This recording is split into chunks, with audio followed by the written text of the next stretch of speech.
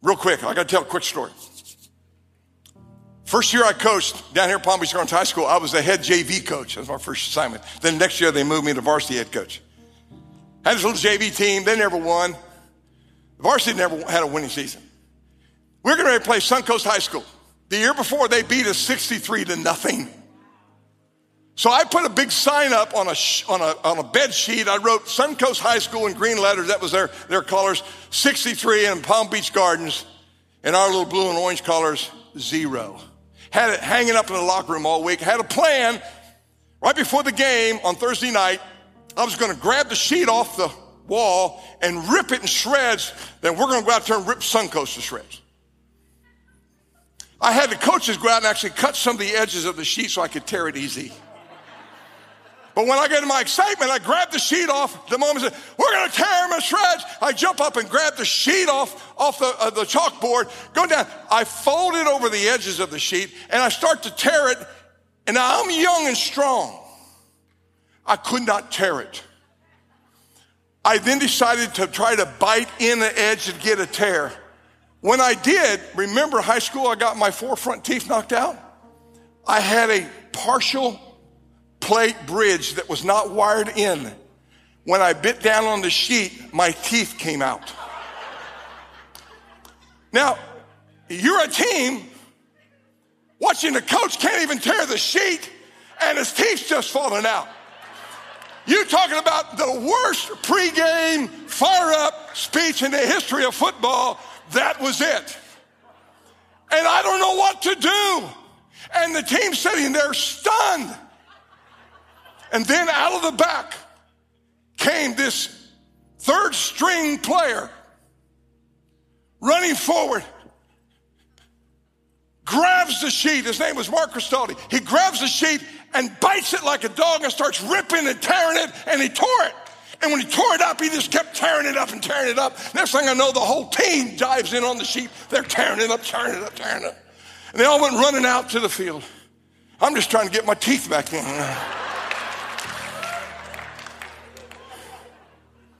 We went out and played that game. Matter of fact, I grabbed the player one time to put him into play, and he said, I can't go in, coach. So why not? He said, I don't have a piece of the thing. I said, what are you talking about thing? He said, a piece of the thing. And I look over to another player standing there. He's got a piece of the sheet tied to his face mask. I jerked it off. Game. You got a piece of the thing. Go. He went in. Do you know we blew Suncoast up? We tore them up. Tore them up. Went on that season undefeated. Once they got the taste of victory, they didn't want defeat anymore.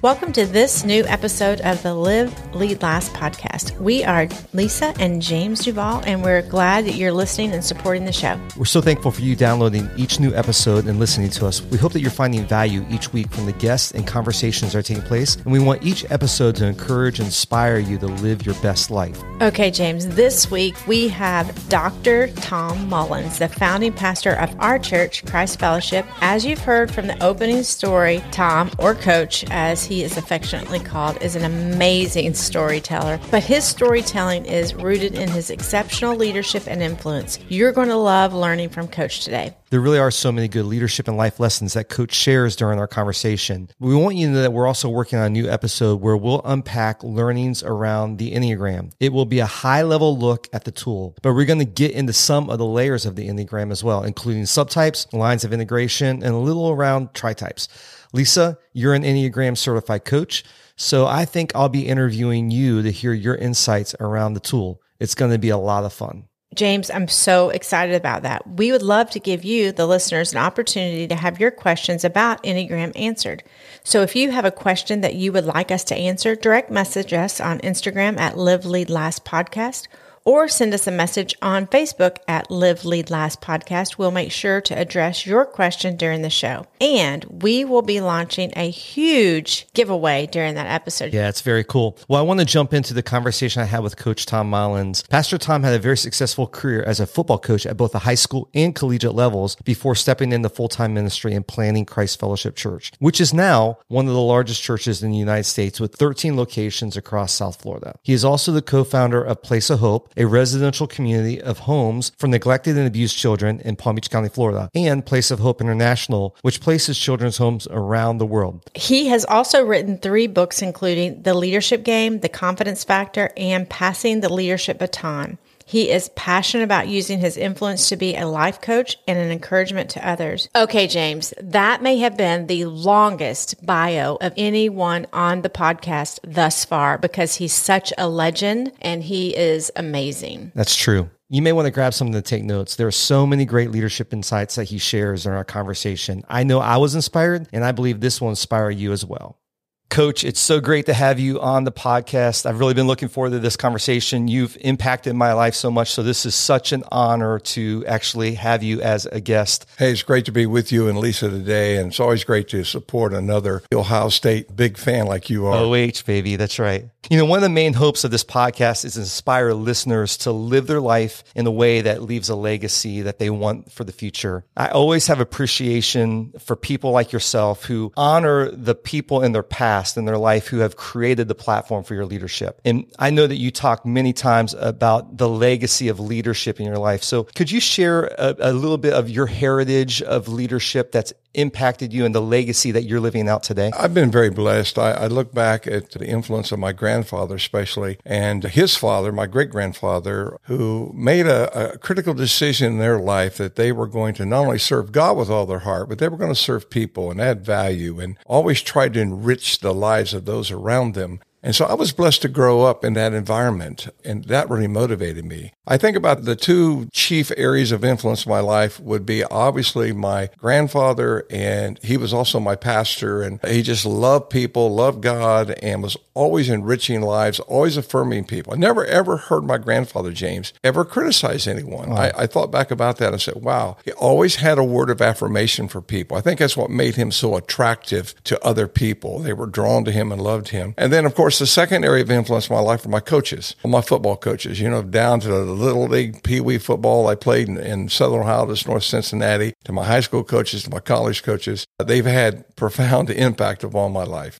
That's amazing. And, you know, obviously you've lived out that legacy, because I would say in the 25 years that I've known you, I don't think I've ever heard you say anything mean about people. You're always affirming, you're always lifting up, you're always encouraging. And so to see that lived out, and obviously football's been a big part of who you are. I love hearing football stories, and we're going to talk a little bit about that later. But you had a big transition in your leadership. You were a very successful college and high school football coach. I think I heard somebody say to me one time that any team that you touched, they became winners. You had a transition actually in your life, the transition out of coaching into a new world and ended up being a pastor. What was that like? It was really kind of amazing. I think from the time I've been a young boy, there's been this sense of call of God on our life. And I remember my grandfather speaking over me many times that he called me Tommy. He said, Tommy, God's got his hand on you, and one day you're going to clearly know what his will and purposes are for you.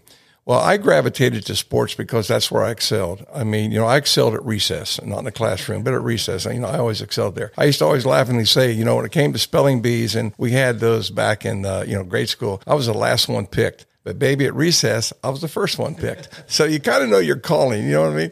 But after I played high school ball, got a college scholarship, played college ball, I went into coaching as a grad assist, and then I just made that transition in coaching and loved it. And then I think you naturally gravitate towards areas that you have early success in. And I had early success in coaching. And so I loved it and was there for like 15 years. Then I was a college athletic director. I'm about now 38 years old and having that big question mark inside. What is that next step? What is that thing that God really has for me? And I went to Israel for the first time in 1983 with my precious wife, Donna, and both our kids, Todd and Noel. We had an experience over there, and I had quite an encounter with God over there. And the interesting thing is, I got back from that, and I'm really starting to really question what's that next step in my life. And I just finished playing tennis with Jack Nicklaus. A lot of people don't know, but Jack's a phenomenal athlete. You know, he was a great high school basketball player, could have had college basketball scholarships, and just whatever he picks up, he's a good athlete. Well, he loves tennis, and we played a couple sets of singles one day at his home, and we sat down afterwards, and I kind of shared with him where I was in my life, questioning what my next step should be. And it's really interesting, James, what he said to me. He said, well, Tommy, it's very obvious to me what you should be doing. You should be following your first love, your first passion, and that's the Lord and that's the church. Wow. I mean, here's Jack Nicklaus, one of the greatest golfers of all time. I mean, he had better spiritual discernment than I had about that moment. But that really led then to that decision that we were going to make this significant transition. And I remember going and praying with my precious wife and my family about it and gathering 5 families around me that we were in our little life group together and asked them to fast and pray with me if this was really God's will. And that's how God started us and led us down that trail to make that transition.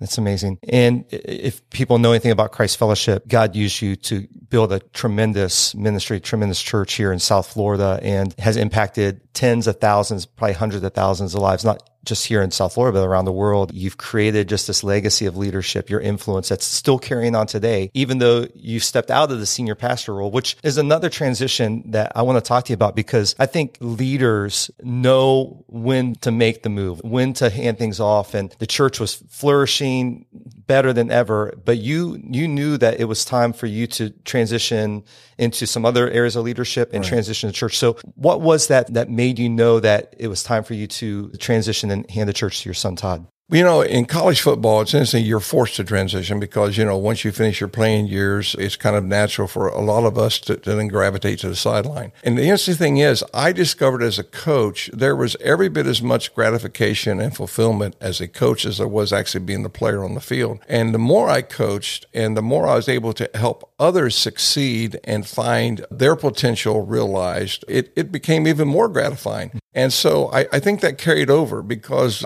I think when people ask, you know, what's some of the underlying secrets to your success in building this wonderful church called Christ Fellowship, literally a lot of the leadership principles I learned in coaching, I simply carried with me over into this world. James, I remember addressing a graduate class when I was working on my Doctor of Ministries degree. In this class, I turned around to this class, and of course, I'm the oldest guy in the class, and I see all these young faces, and there are about 40 of them in this particular class. I said, how many of you have played a team sport, you know, at some level, at, you know, high school, college, whatever? Not one hand went in the air. I was shocked. Wow. So I made this kind of a bold statement to them. I said, none of you are prepared for ministry. Wow. You don't have a clue.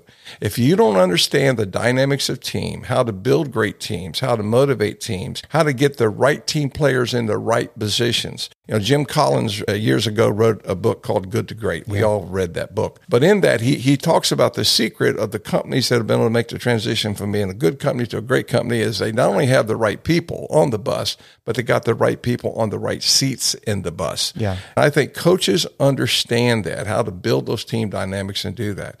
But I think coaches also understand how important it is in transition, because they're constantly dealing with transitions in their teams, in their dynamics, and in their recruiting, and then losing their players after so many years. And now we got to rebuild and we got to start. So all of that really was a great preparation for us, James, I think, in the whole mindset of transition.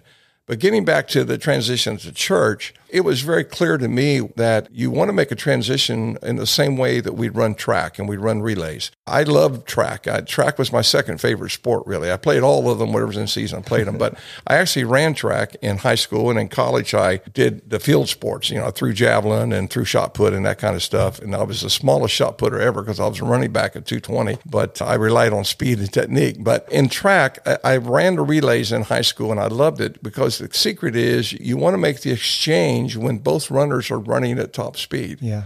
So we made that decision here at Christ Fellowship that I wanted to make sure Todd was up to full speed, which he was, and he was already running at full speed, and that I was still running at full speed, and that the church was in a position then to make the exchange, seize momentum, and actually create greater momentum as we move forward. So we timed our transition that way. It really wasn't about how many more years do I have left in me. That was not the issue. The issue was, is my successor ready? And is the organization structured and ready to receive the transition? And if they are, then let's communicate it well, let's prepare for it well, and then let's make a seamless transition while we're both running at full speed. And when that happens, then the organization absolutely loses no momentum. And you actually create momentum out of that, and you go forward. And that's exactly what happened to us. Yeah, I think great leaders, you can see their leadership in transition, because if they leave and everything falls apart, they didn't really lead that much, right? And the fact that you stepped out of your role and transitioned into another role, and the church continued to move forward. The organization kept moving forward, and it still is. I've always said this, and I think this is so true. I think the greatest testimony to anyone's leadership is how well the organization you've been leading does post you. Yeah. It speaks of, were you able to train up other great leaders? Were you able to empower them and equip them and prepare them for the strength of the organization? And I think when you do that, the focus is not on yourself, but your focus is really upon the mission of the organization you're leading. Yeah. And in the church, we know what that is. Obviously, we're here to touch people's lives with the love and message of Jesus Christ. And I'm so proud of our team because transitions are happening all the time. I think when we're living in that kind of an atmosphere where we're willing to embrace change and we're willing to do what's best for the organization, what's best for the church, and we keep that mindset, then we're in a position to always see a healthy, progressive, growing organization that's going to have great impact. That's great. I've heard it said that as a leader, our ceiling becomes the next generation's stage or their floor. Exactly. And I think you've done a great job of that. But I think the other thing that's inspired me watching your leadership is that you didn't just step out of one role and kind of fade off into the sunset. I feel like your influence in your leadership has actually accelerated in this season you're in leadership. Part of that is just your continual dedication you've had to be a lifelong learner. So when did that get instilled in you? What are some things that maybe you would say to our listeners like, hey, here's some things that you can do just to continue to increase your influence and grow yourself as a leader? I think a couple of things. One is I've always had this hunger and desire to hang with champions. So I always were looking for those people that I felt were ahead of me in their understanding and their experience, in their gifts, their abilities. And I wanted to get myself exposed to them whenever I did. James, I've told you this story many times because you and I both are big Ohio State fans. When I was a young football coach and coaching my team in Kentucky, I took my staff up to Ohio State when the legendary Woody Hayes is in his final years of coaching.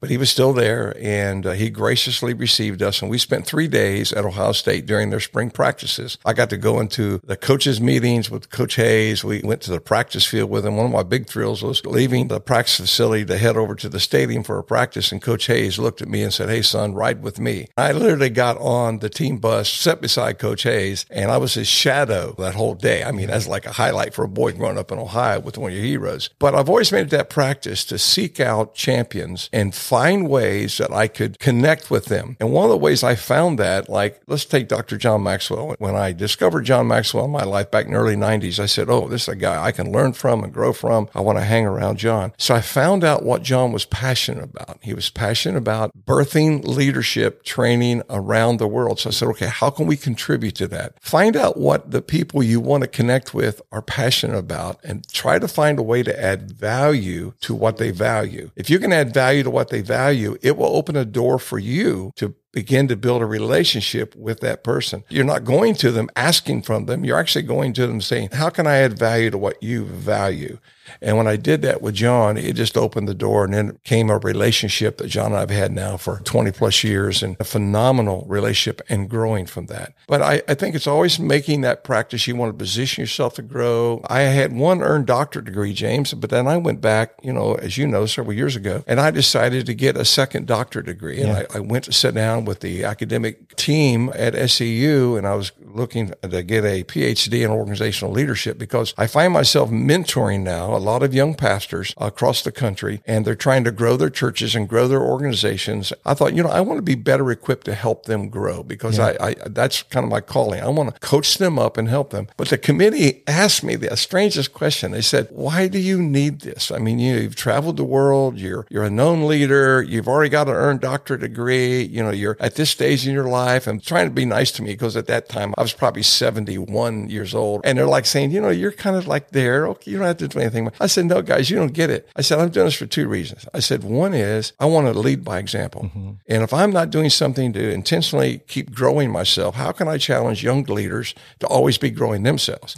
And number two, I want to position myself so that I don't miss out on what potential opportunities might be out there for us because I did not prepare properly for it. Yeah. And as we're developing our own school of leadership here at Christ Fellowship, as we're in partnership with SEU, who knows what God may have for us in the future. future. Yeah. So I just wanted to always be preparing myself and growing myself. I find it not only challenging, but it keeps me on edge and keeps me growing. Yeah. And then one final thing I can say is that I'm really excited about connecting with young leaders, because I'm learning so much from young leaders that are in their 30s and in their 40s. And I go into many situations, they're wanting to ask me all these questions, but I've got my list of questions for them because I'm trying to learn and grow from their perspective. So I think when we keep that kind of an attitude about us, it keeps us fresh, it keeps us relevant, and it keeps us in the game where we can continue to add value. That's so inspiring. Every time I walk by your office and the door's open, I always kind of jump in and on your bookshelf just to see what's on your bookshelf, to see, okay, what's he reading that I should be reading? Because it is inspiring when you see people ahead of you that you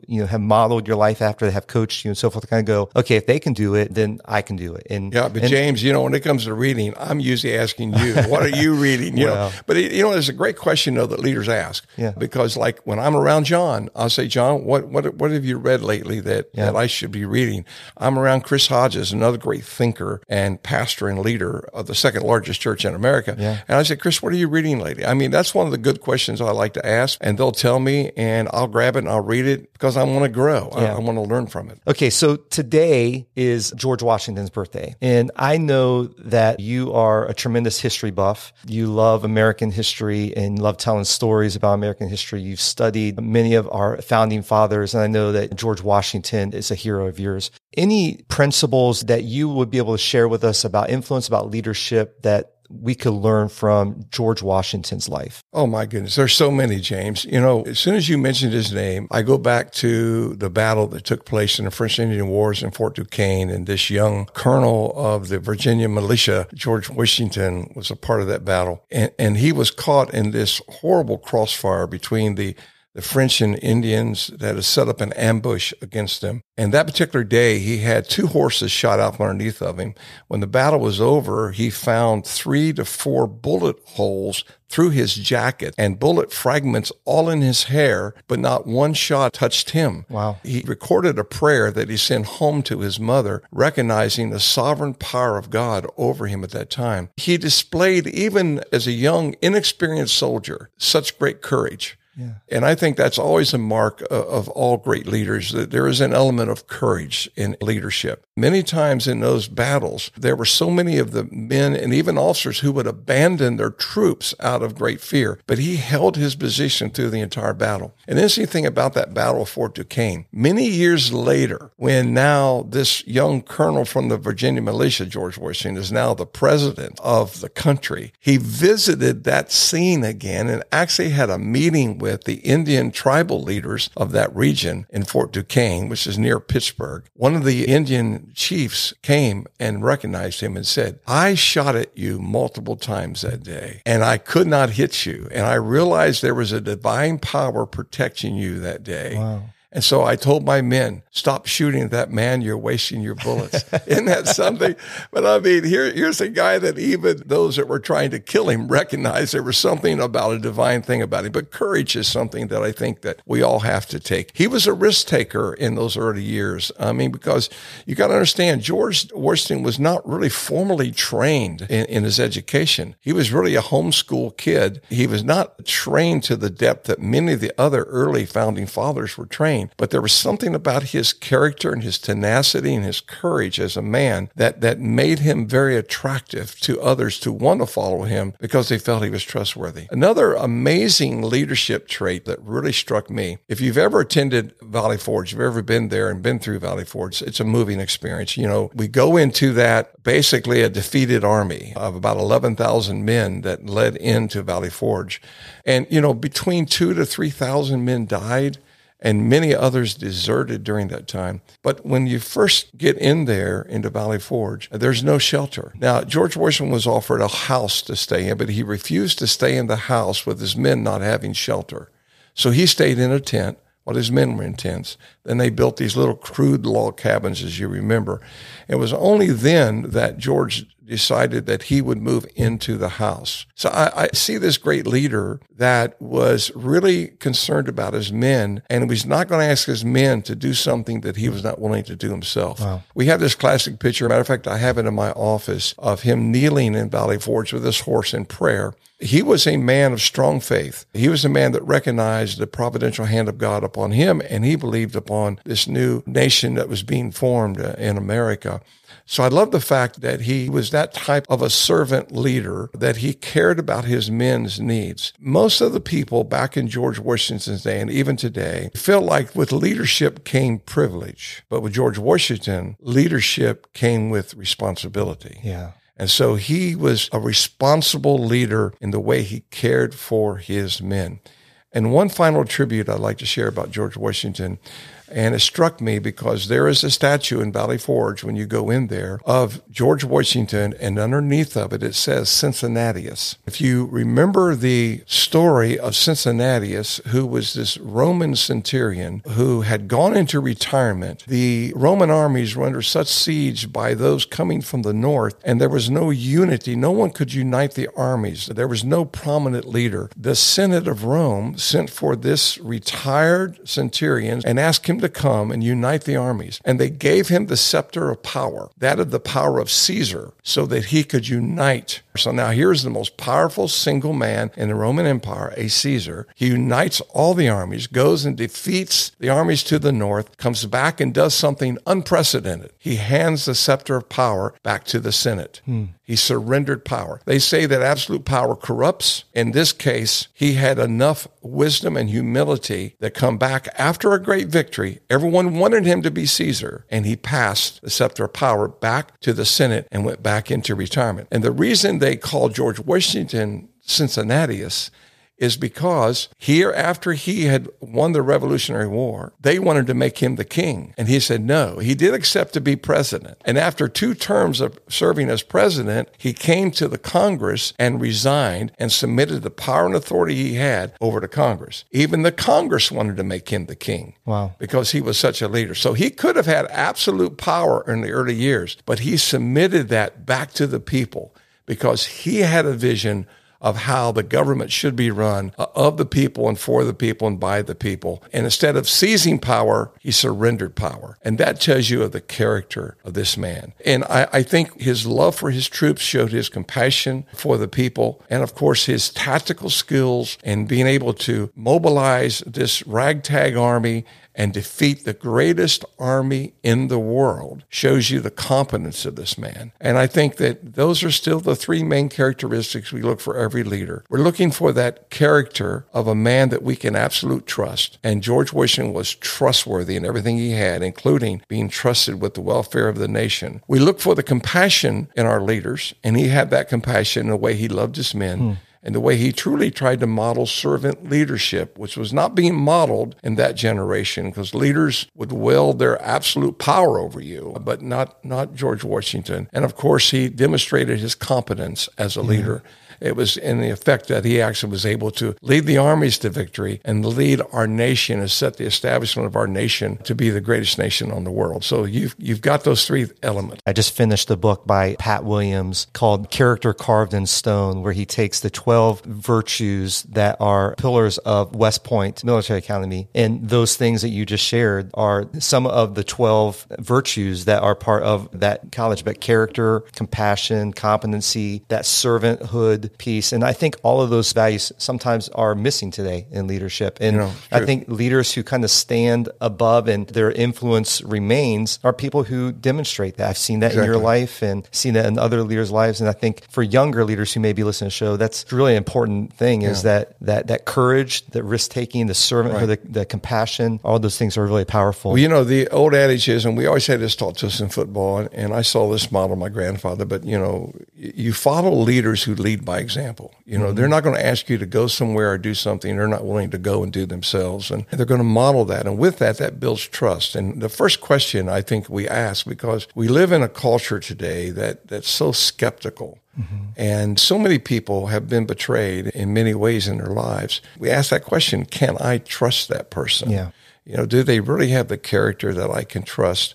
And I think that's one of our number one responsibilities as leaders, is to validate that they can trust us by being trustworthy in all that we do. And I think that's important. And in demonstrating acts that we're adding value to people, that demonstrates our compassion for people, that we're actually there as a value adder. And then I think the proof in what we're able to do and achieve and help others fulfill their potential and empowering them and helping them to grow, that really is demonstrating the competence of our leadership. That's so good. This has been fantastic. So we like to end each interview with some fun questions just to get to know our guests a little bit. So are you good with answering the series of this or that questions? Let's try it. Seeing that your passion for football, we're going to make these all about football. So if you had the choice, would you choose a sideline pass for a regular season football game or a nosebleed ticket for the Super Bowl? Sideline pass, regular game. Is there a reason why you just like being in the action? I want to be right in the action. I've had those sideline passes at Ohio State for the Michigan game several times. Yeah, one of these days I want to go with you. But I've had sideline passes for the pro games. It's just nothing like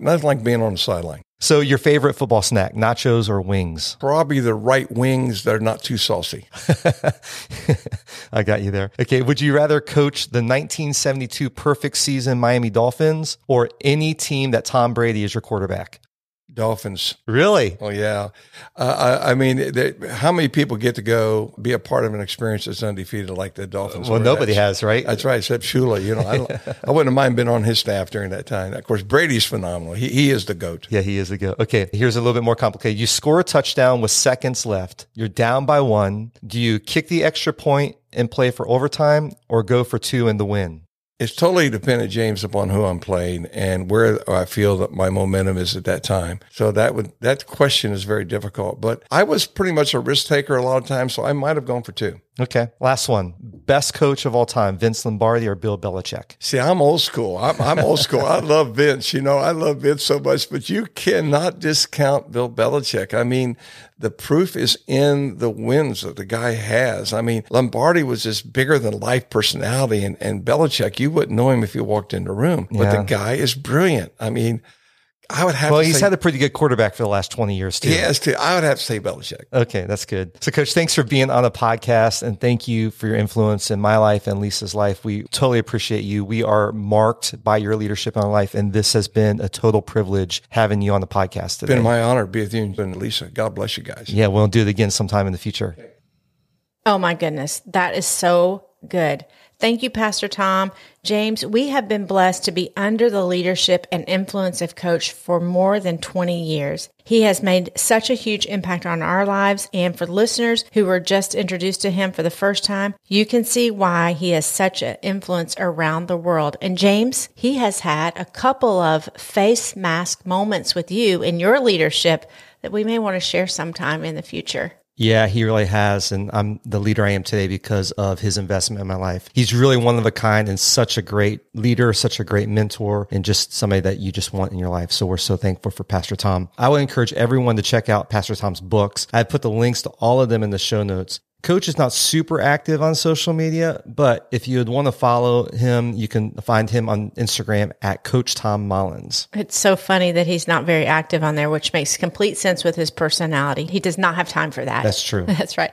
So next week, we're going to talk about all things Enneagram. Remember, if you have any questions you want answered, you can direct message us on Instagram at Live Lead Last Podcast or send us a message on Facebook at Live Lead Last Podcast. As we wrap up, we want to remind you that you can find the show notes to this and every show at www.liveleadlast.com. And you can text the word LIVE, L-I-V-E, to the number 22454 to have new episodes, show notes, bonus content, and exclusive offers delivered directly to your email inbox each week. We also want to invite you to join our Facebook group at facebook.com/groups/Live Lead Last. And now we have a YouTube channel where you can listen to podcast episodes as well. So go check that out. If you found this episode helpful, why not share it with a friend or family member that could benefit from it as well?